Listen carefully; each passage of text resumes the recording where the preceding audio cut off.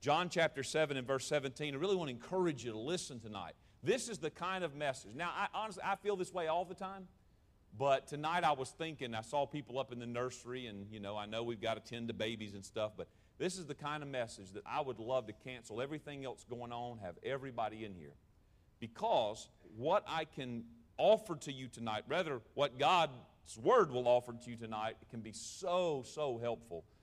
And coming back to that whole thing, that question this morning that I posed to you about, do you know the will of God for your life? Well, tonight I've got some things that will be really helpful to you, so I'm very excited about it. John 7, I want to read one verse, verse number 17. Jesus says, if any man will do his will, he shall know of the doctrine, whether it be of God or whether I speak of myself. If any man will do his will. How do we know the will of God? This morning I said if the glory of God is our highest purpose, and it is, then the will of God must be our chiefest pursuit in life. How do we know the will of God? We've established these facts. God has a will for your life and mine. That is important to know and believe. We know that God's will for us is knowable. You can know the will of God, and so we're without excuse for if we don't live in the will of God. We have no excuse for that. And then thirdly, God's will is discernible to those who position themselves to receive the transmission. Living in the right way so we can receive the will of God, that's important in living the will of God and knowing it. Now, I want to build off that third thing tonight, that God's will is discernible to those who position themselves to receive it. And here's what I want to say about that. I want to emphasize two things this evening, two things. First of all, I want you to see tonight that it is the posture of the heart to know the will of God. How can I know God's will for my life?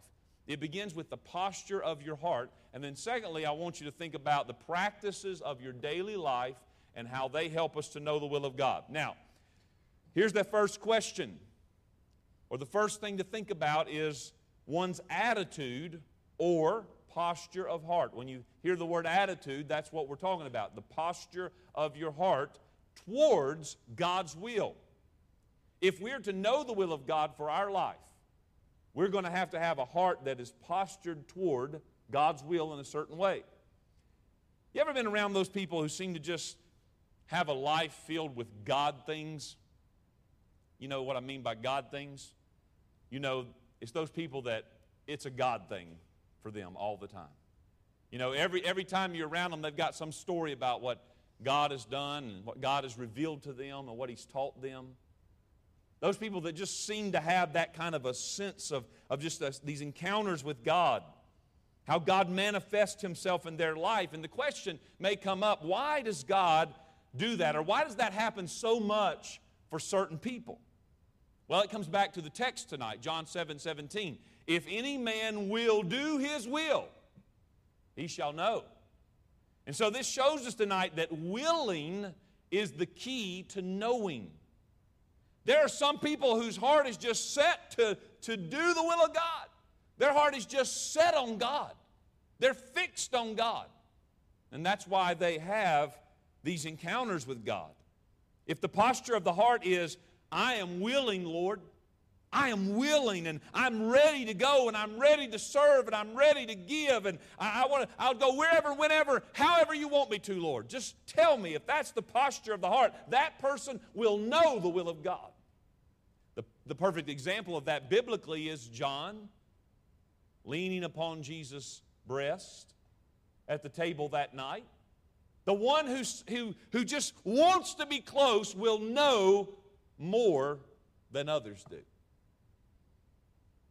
If any man will do his will. Jesus taught us that the posture of our heart is one of the most important things about us. Matthew 5 and verse 8. Blessed are the pure in heart, for they shall see God. You see, if your heart is postured right, you are going to be able to see God in ways others will never see God.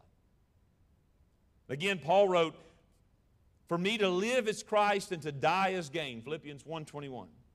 And that is to say that the posture of his heart was always to do what pleased God. Do you live to do the will of God? That's an essential question tonight. The posture of my heart, the purpose of my life, I live to do the will of God. We need to understand that it is very possible to be a follower of Jesus and yet be such a follower who has held back some of their surrender. They harbor within them a place for their own will, and they're not yet willing to do totally God's will. Let me show you what I mean tonight. This morning I referenced the passage in Matthew chapter 16, and I'm going to go there this evening, and you can look there with me. Matthew chapter 16, where Jesus gave us this powerful truth about how the only way to save our life is to be willing to give it up for Him. Now, what was it that happened right before that led Jesus to say those things? Look in verse 13 of Matthew 16. When Jesus came into the coast of Caesarea Philippi, He asked His disciples, saying, "Whom do men say that I, the Son of Man, am?" And they said, "Some say that thou art John the Baptist, some Elias, others Jeremiah, or one of the prophets." He saith unto them, "But whom say ye that I am?" And Simon Peter, in the spotlight, this time in a good way, Simon Peter answered and said, "Thou art the Christ, the Son of the living God." And Jesus answered and said unto him, "Blessed art thou, Simon Bar-Jonah, for flesh and blood hath not revealed it unto thee, but my Father which is in heaven. And I say unto thee that thou art Peter, and upon this rock I will build my church, and the gates of hell shall not prevail against it. And I will give unto thee the keys of the kingdom of heaven, and whatsoever thou shalt bind on earth shall be bound in heaven, and whatsoever thou shalt loose on earth shall be loosed in heaven." And I believe Jesus was excited to tell Peter that. It's like Jesus was saying, "Wow, Peter, you got it, man. That's the answer." And Jesus commends him for his faith. He says, "Peter, you're the rock." Peter was the rock before there was the rock. Peter was the rock. Peter's right. Peter's faith-filled. Peter's trustworthy. In this moment, he's commendable. He's dependable because right here, he is completely focused on God. And that's where we want to be. But then we read on. Verse number 20, he charged his disciples that they should tell no man that he was Jesus the Christ. From that time forth began Jesus to show unto his disciples how that he must go into Jerusalem and suffer many things of the elders and chief priests and scribes, and be killed and be raised again the third day. Then Peter took him and began to rebuke him, saying, "Be it far from thee, Lord, this shall not be unto thee." But he turned and said unto Peter, "Get thee behind me, Satan. Thou art an offense unto me, for thou savorest not the things that be of God, but those that be of men." What happened? Well, suddenly, Peter's focus shifts from all about God to some, what about me? Now, on the surface, it might not look that way. Peter's heart is not like totally vile and foul here. Peter's concern is Lord, I would never let that happen to you. As long as I'm here, they'll never touch you. Now, what was that? It sounds like devotion, right? But we know it wasn't because Jesus rebukes it. It was Peter being very self-centered. Peter didn't want this to happen because how it would affect Peter. Did he love the Lord? Yes. Did he want to be with Jesus? Yes. But he didn't want Jesus to be taken from him. But see, that's not God's will. That's man's will. And that's what Jesus calls out in Peter. Peter wasn't ready for the will of God if it included suffering. And it would. Now, I'll go ahead and report, those of you that hadn't read in 1st and 2nd Peter in a while, Peter got the lesson. And he became a great apostle and suffered much for Jesus and got in the will of God. But right here, right now, he's thinking Jesus has to be wrong, and Peter asserts himself. After all, he is now the rock, right? And he's going to refuse to let this happen. Not on my watch, Lord. I believe that Peter was a captive of the first century comfort culture. If this is going to make this uncomfortable, I don't want any part of this. I mean, it's been pretty good up till now, but, this doesn't sound like what I want to be a part of. That comfort culture's been around a long time, and it's still around today. Peter had the make life good ideology. Can't we just make life good? Why does it have to be hard? Well, Lord, why do we have to mess this thing up? We got a good thing going here. His surrender to the will of God was only going to go so far. If he liked what the Lord said, then he was ready to go along with it. But if it wasn't to his taste, then he would rebuke it. Now, have we done that in our life? Sure we have. Every one of us have. Maybe not with the boldness Peter had. Some of us have with the boldness Peter had. But you know, Jesus had to rebuke the Satan in Peter. And he said to him, you savor not the things that be of God, but those that be of men. You're not making the will of God the priority here, Peter. You've got to keep the first thing first. And so then Jesus gives us those great verses we read this morning. That if a man is going to save his life, he's got to be willing to lose it. Take up your cross and follow me. Not only, Peter, is it going to happen to me, but good news for you, Peter, you get to take up your cross and come with me. Whoa. That's not what he wanted to hear. But Peter got the lesson. By the grace of God, we will too. Now, what is the posture of your heart to God's will? Do you live to do the will of God, or do you reserve the right to object when it doesn't please you?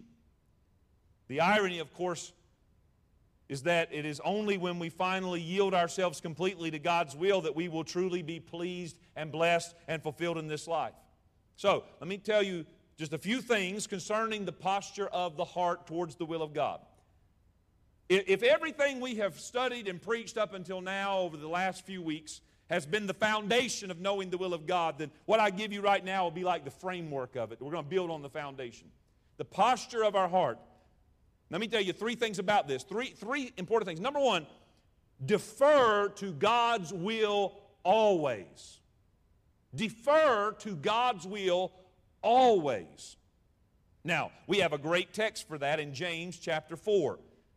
And this is one we commonly think of and go to when we talk about the Lord's will being done. James said in chapter 4, verse 13, go to now, ye that say today or tomorrow we will go into such a city and continue there a year and buy and sell and get gain. Whereas ye know not what shall be on the morrow. For what is your life? It is even a vapor that appeareth for a little time and then vanisheth away. For that ye ought to say, if the Lord will, we shall live and do this or that. Now, the thing is, there wasn't anything wrong with saying tomorrow we're going to go into the city and we're going to do this and do that and do this. Nothing wrong with planning. But James said don't be presumptuous against the will of God. Nothing wrong with you having plans. Nothing wrong with you having desires. Nothing wrong with you kind of going about your life in the way you think makes sense. But never make that more important than God's will. Always defer to the will of God. Knowing the will of God means having a heart that is postured toward a deference to God's will all the time. When we surrendered our lives to Jesus, did we not surrender our will? Of course we did. Just like Paul on the way to Damascus, he had two questions. He said, who art thou, Lord? And question number two was, what do you want me to do? And there was a deference of will to Jesus. But even though we surrendered our will to Jesus, that didn't mean that we lost our will. We still have our will. We still have our own heart, our own desire, our own spirit. But to be saved, we yielded all of that to Jesus. And this is why, and we will consider this more as we go along, that even when we have the liberty to choose in life, and we do have a lot of liberty to choose, but when we have that liberty to choose, we always come back to a recognition that God's best is better than our best. And that's important to remember. God may allow you to make some choices in your life. Praise God for that. I love that we have a Heavenly Father who doesn't treat us like robots. He doesn't pre-program us and then push play and then we just kind of, unwind like a top.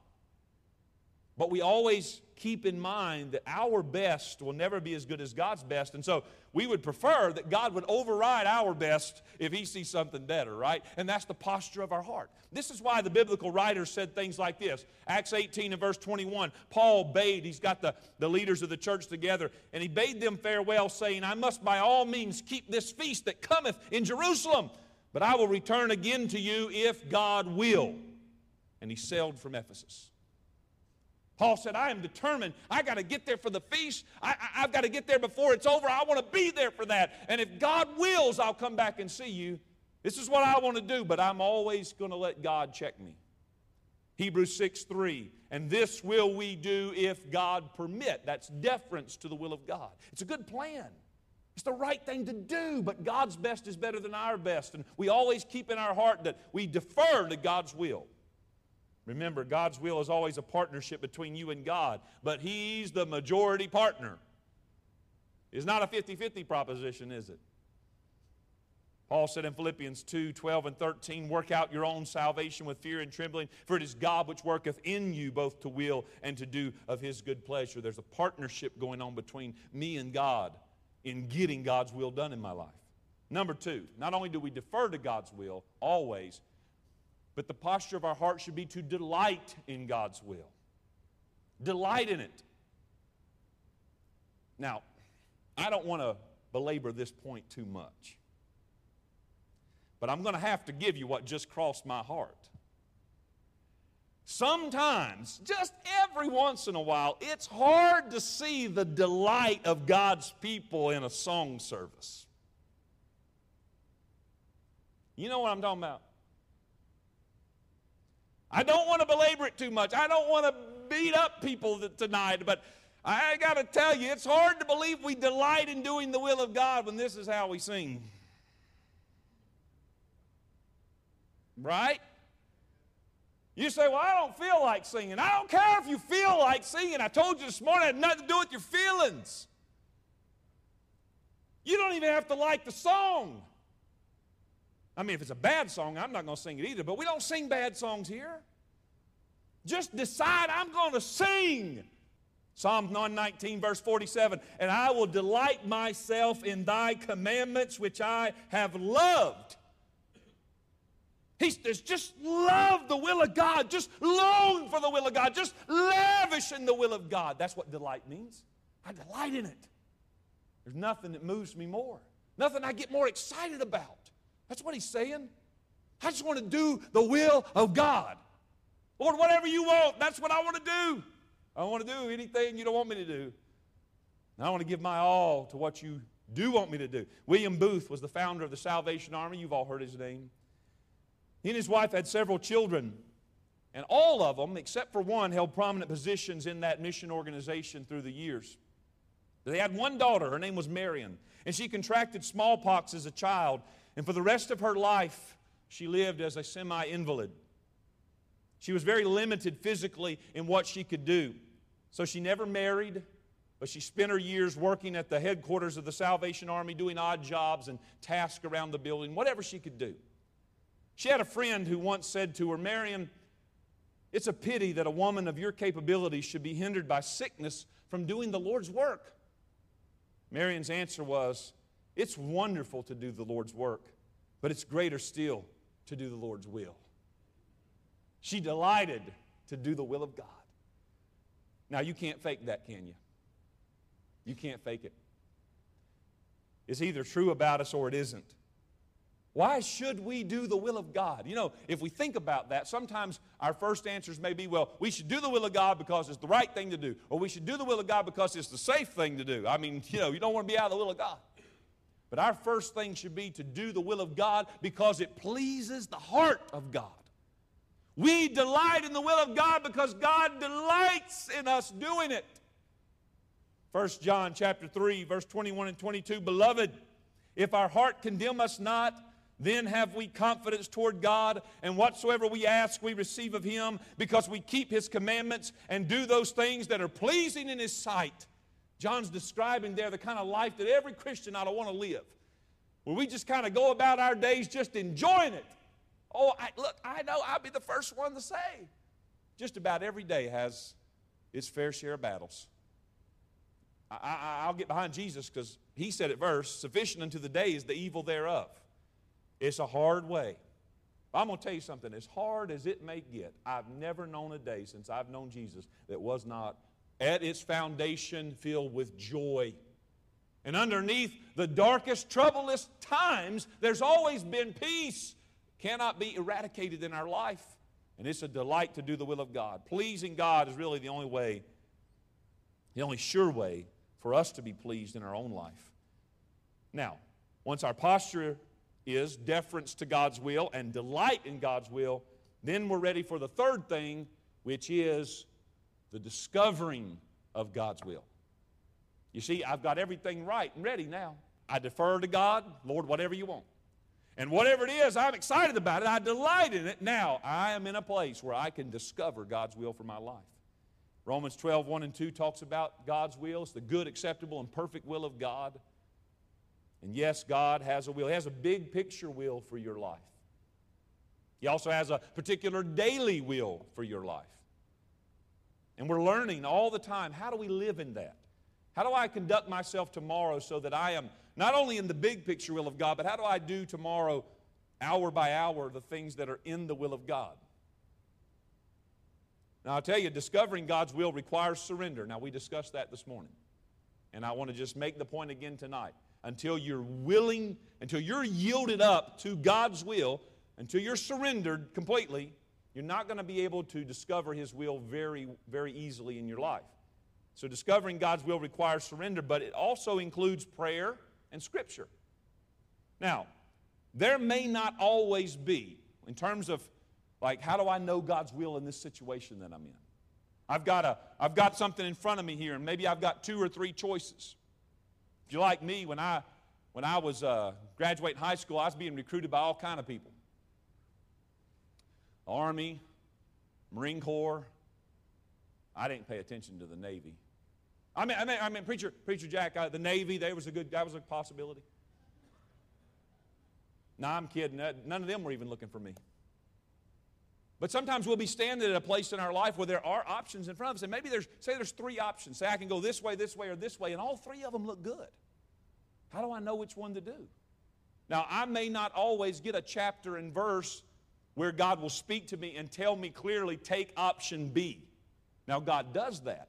I've experienced that in my life multiple times, but it hasn't always happened that way. How do I know what to do? I got 3 great options. How do I discern the will of God? Now, I may not have a chapter and verse that will help me to know the decision that I need to make, but we certainly want to make sure that our soul is saturated in prayerfulness and in the Word of God before we make any decisions, right? That's what keeps us in that posture of deference to God's will and delight in God's will that will help me to discover God's will. But here's the thing that I want to say to you. Discovering God's will includes obedience to the revealed will of God. Now, just to say that another way, very simply, if I'm not doing what God's already told me and showed me, I'm not ready to do anything else, right? We've got to be in obedience to what has already been revealed to us. Now, if I have met those conditions, I'm in a place to make a choice. But before I go there, when Christians are asked, I think, do you know the will of God for your life? What are the answers that are most commonly given? Maybe tonight these will reflect some of your thoughts. Somebody might say, well, I mostly know the will of God, I think. They may say, well, I somewhat know the will of God. Or generally, yeah, I know God's will for my life. Now, the reason we answer that way, and I think those are common answers, the reason we answer that way is we do know a lot about God's will, generally speaking. In other words, we know that we ought to love our neighbor. That's the will of God. We know that we ought to obey our parents. We know that we ought to give to those in need. We ought to be in church. We know the will of God, generally speaking, in those types of things. We also understand to some degree, and we're seeking that the things where God says, be ye holy, be kind, be perfect as your Father which is in heaven. In other words, become the sort of people for whom doing the right and good thing becomes the natural thing in their life. So we understand generally the will of God. That list of what is the will of God for my life could have 1,000 things on it. And most of them would be on your list too. So we kind of understand the general will of God. That's why we would answer it that way. Where we tend to have more uncertainty about God's will is in those big picture life situations that are particular to us. What's my career? What am I supposed to do for work and career? Should I take this job? Should I leave this job? We think about marriage. Who do I marry? If you've come up in the fantasy world of there's only one special perfect person out there in the world for you, I just want to say good luck. They say there's 8 billion people in the world. Let me know how that goes finding that person. But how do I know? I said sometimes we stand at a crossroads where we've got 3 good choices in front of us. When I was looking for a wife, I had 25 women to choose from. How do I know which one to choose? You all act like you don't believe that. Moving, buying a house, things of life that are particular to us at a certain season of our life. How do we know God's will in doing those things? And you know, even things like going on vacation. Should I go? Should we go on this vacation or should we stay? Should we send our children to this school or not? Should we plant a garden this year? Should we take an art class or take up bungee jumping? These are things to consider, right? How do we know the will of God in all that? And then we know we ought to pray and we know we ought to read the Bible and we ought to see if God will show us the way over any of that. We need to pray. We need to seek God in the Scriptures over all that. Because we have some really amazing and pointed Scriptures about this in the Bible. Listen, Proverbs 25, verse 4 and 5. Show me thy ways, O Lord. Teach me thy paths. Lead me in thy truth and teach me. For thou art the God of my salvation. On thee do I wait all the day. Proverbs 3, 5 and 6. Trust in the Lord with all thine heart, and lean not unto thine own understanding. In all thy ways acknowledge him, and he shall direct thy paths. So we have a lot of Scripture that says, pray and search the Scriptures and let God lead you. But while we clearly want God to guide us in life, if you notice the language of those passages, these are words coming from a believer. These are prayers coming from a believer who is not passive. In other words, they're not plopped down on the side of the road saying, I'm not budging until God writes the answer in the sky or in the dirt. I don't care, sends an email, telegram, pigeon. I'm not going anywhere till God tells me exactly what to do. That's not the attitude of these people. They are very active. They're in the process of going and saying, God, I'm gone, now lead me. I'm moving, Lord, teach me. I'm acknowledging you in all my ways. Lord, you've got to direct me because I am after it. See, that's how we're supposed to live. Now, that's a real practice of faith-filled walking on. That's how we're supposed to do it. God, I'm going to go this way because to the best of my understanding, this seems right. But I'm trusting you to guide me all the way. That's that deference to God's will above our own. Consider what Paul wrote to the Corinthians, 1 Corinthians 4:19. But I will come to you shortly if the Lord will. Chapter 16, verse 5 through 9. Now I will come unto you when I shall pass through Macedonia. Same letter, by the way. This is the second time he said it. I'm coming if the Lord will. And then 12 chapters later, I'm coming to you when I pass through Macedonia, for I do pass through Macedonia. And it may be that I will abide, yea, and winter with you, that ye may bring me on a journey whithersoever I go. For I will not see you now by the way, but I trust to tarry a while with you, if the Lord permit. But I will tarry at Ephesus until Pentecost, for a great door and effectual is opened unto me, and there are many adversaries. You got Paul like back and forth there all the way. But he's like, I am going. I have a mission, and I am doing it. Now, if God wills, I'm going to do this, this, this. But in the meantime, I am going. That's how we're supposed to live our life of faith. In many ways, this is exactly how I ended up here at McLeansville Baptist Church. I knew God was moving me out of the army.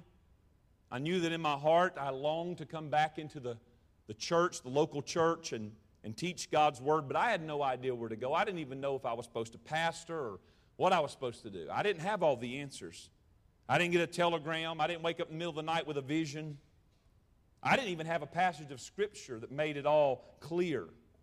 And I do know what that experience is like. I've had that many times in my life. I can tell far more examples of the move of God in my life and my family's life where God did give me clear direction through Scripture and through prayer, but this wasn't like that. But there were a series of events that kept happening. This door opened, and I went there. This happened, and I went there. And when I went there, this happened, and it led to this and this. And then, lo and behold, almost 7 years ago, I wound up here on Thursday night talking to 7 deacons in this church who I had no connection to and would have never had a connection to. Now, how did I get to that point? I just simply was going. I was doing. I dropped the resignation packet in November of 2015, I guess. I didn't know where I was going. But come the first of the next year, I was going somewhere. But I'm going. And God's got a plan. And God showed His plan. Now, what's the point of all that? We want to do the will of God. We know the will of God. But what about all those particulars for which we don't have the chapter or verse, or we don't get a vision in the night? How do we proceed with that? It's a huge thing trying to comprehend the will of God. But considering everything we've learned, what if there were a way to simplify our approach to this? What if we could build a sort of safe zone in which we could live and operate out of so long as we stay there? If we could do that, we're quite apt to do the will of God in every way of our life. Remember the two illustrations I've given over the course of these weeks?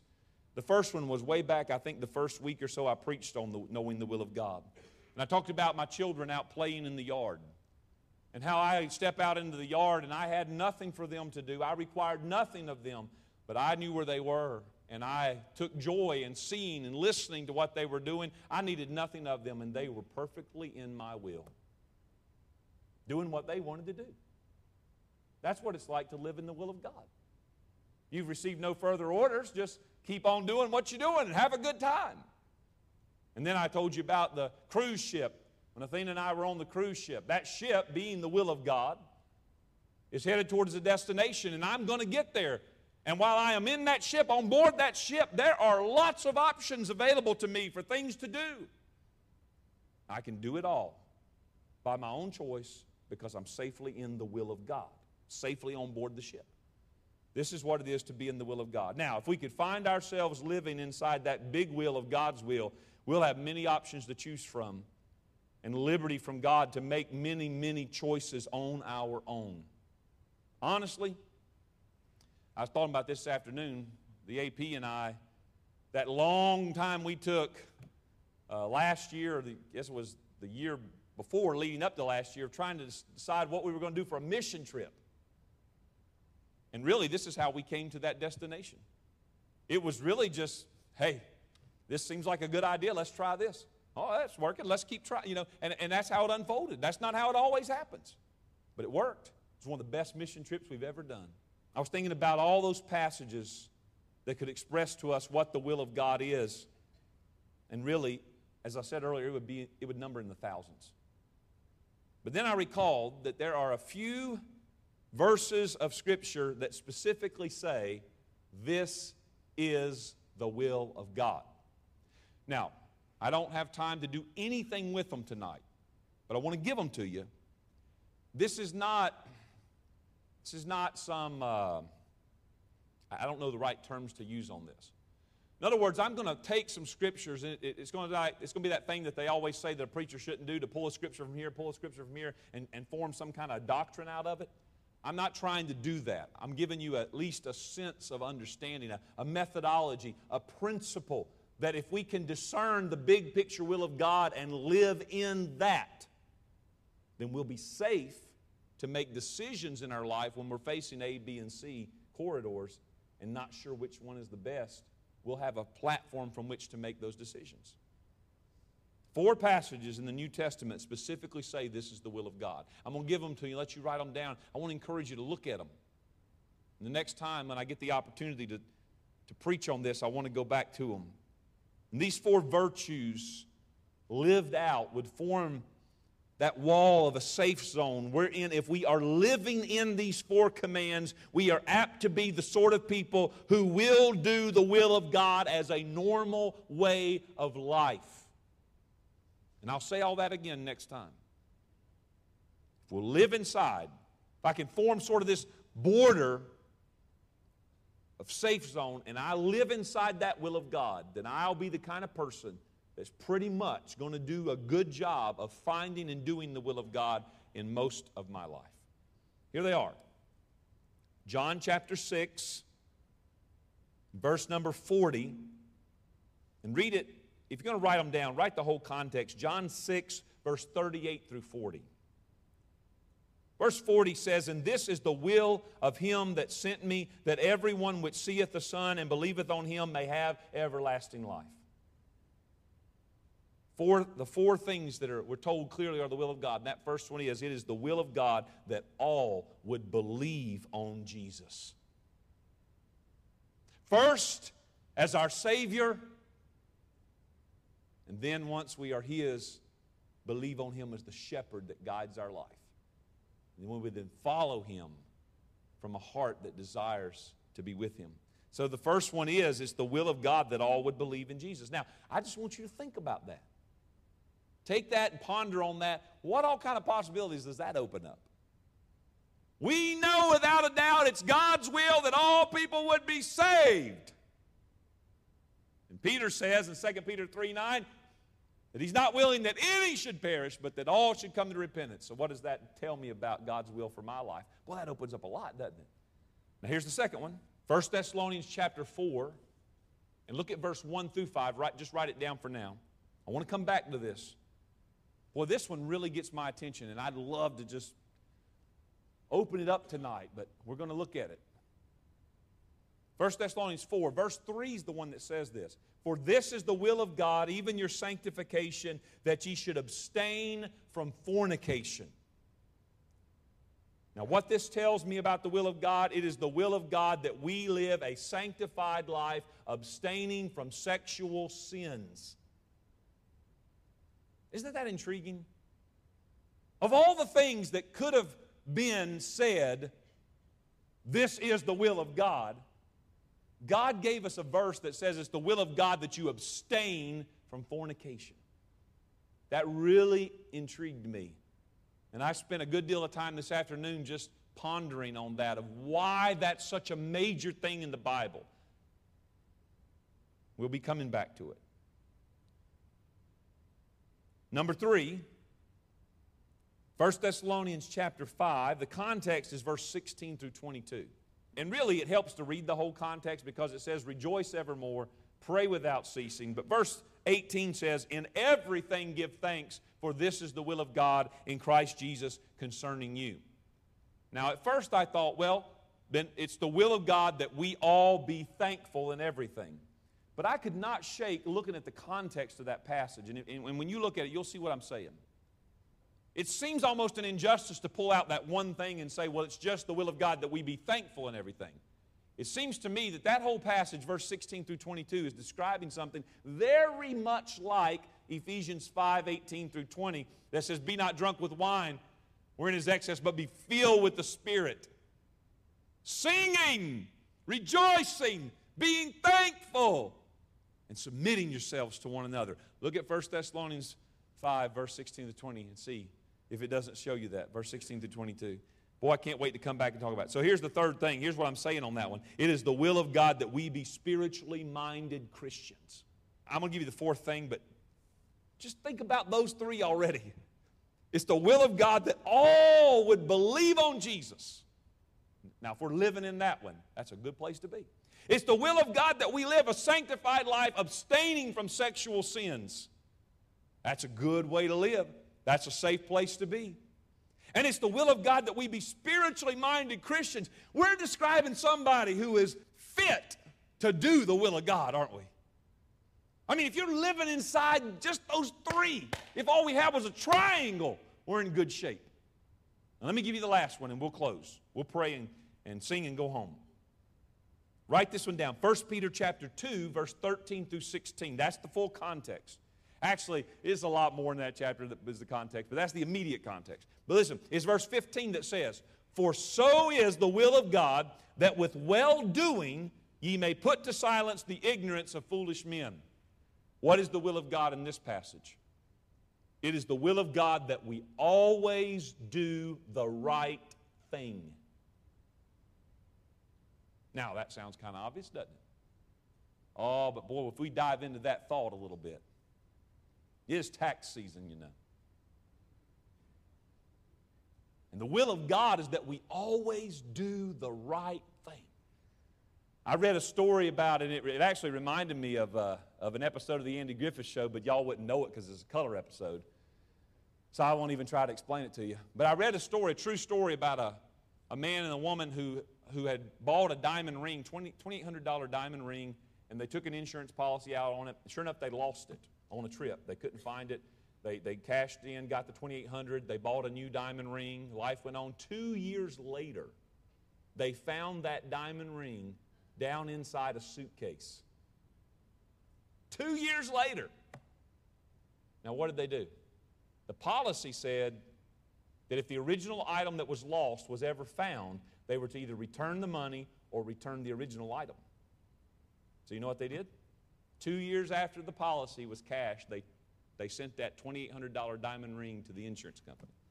It's a true story. They said the insurance company told them, we don't know what to do with this.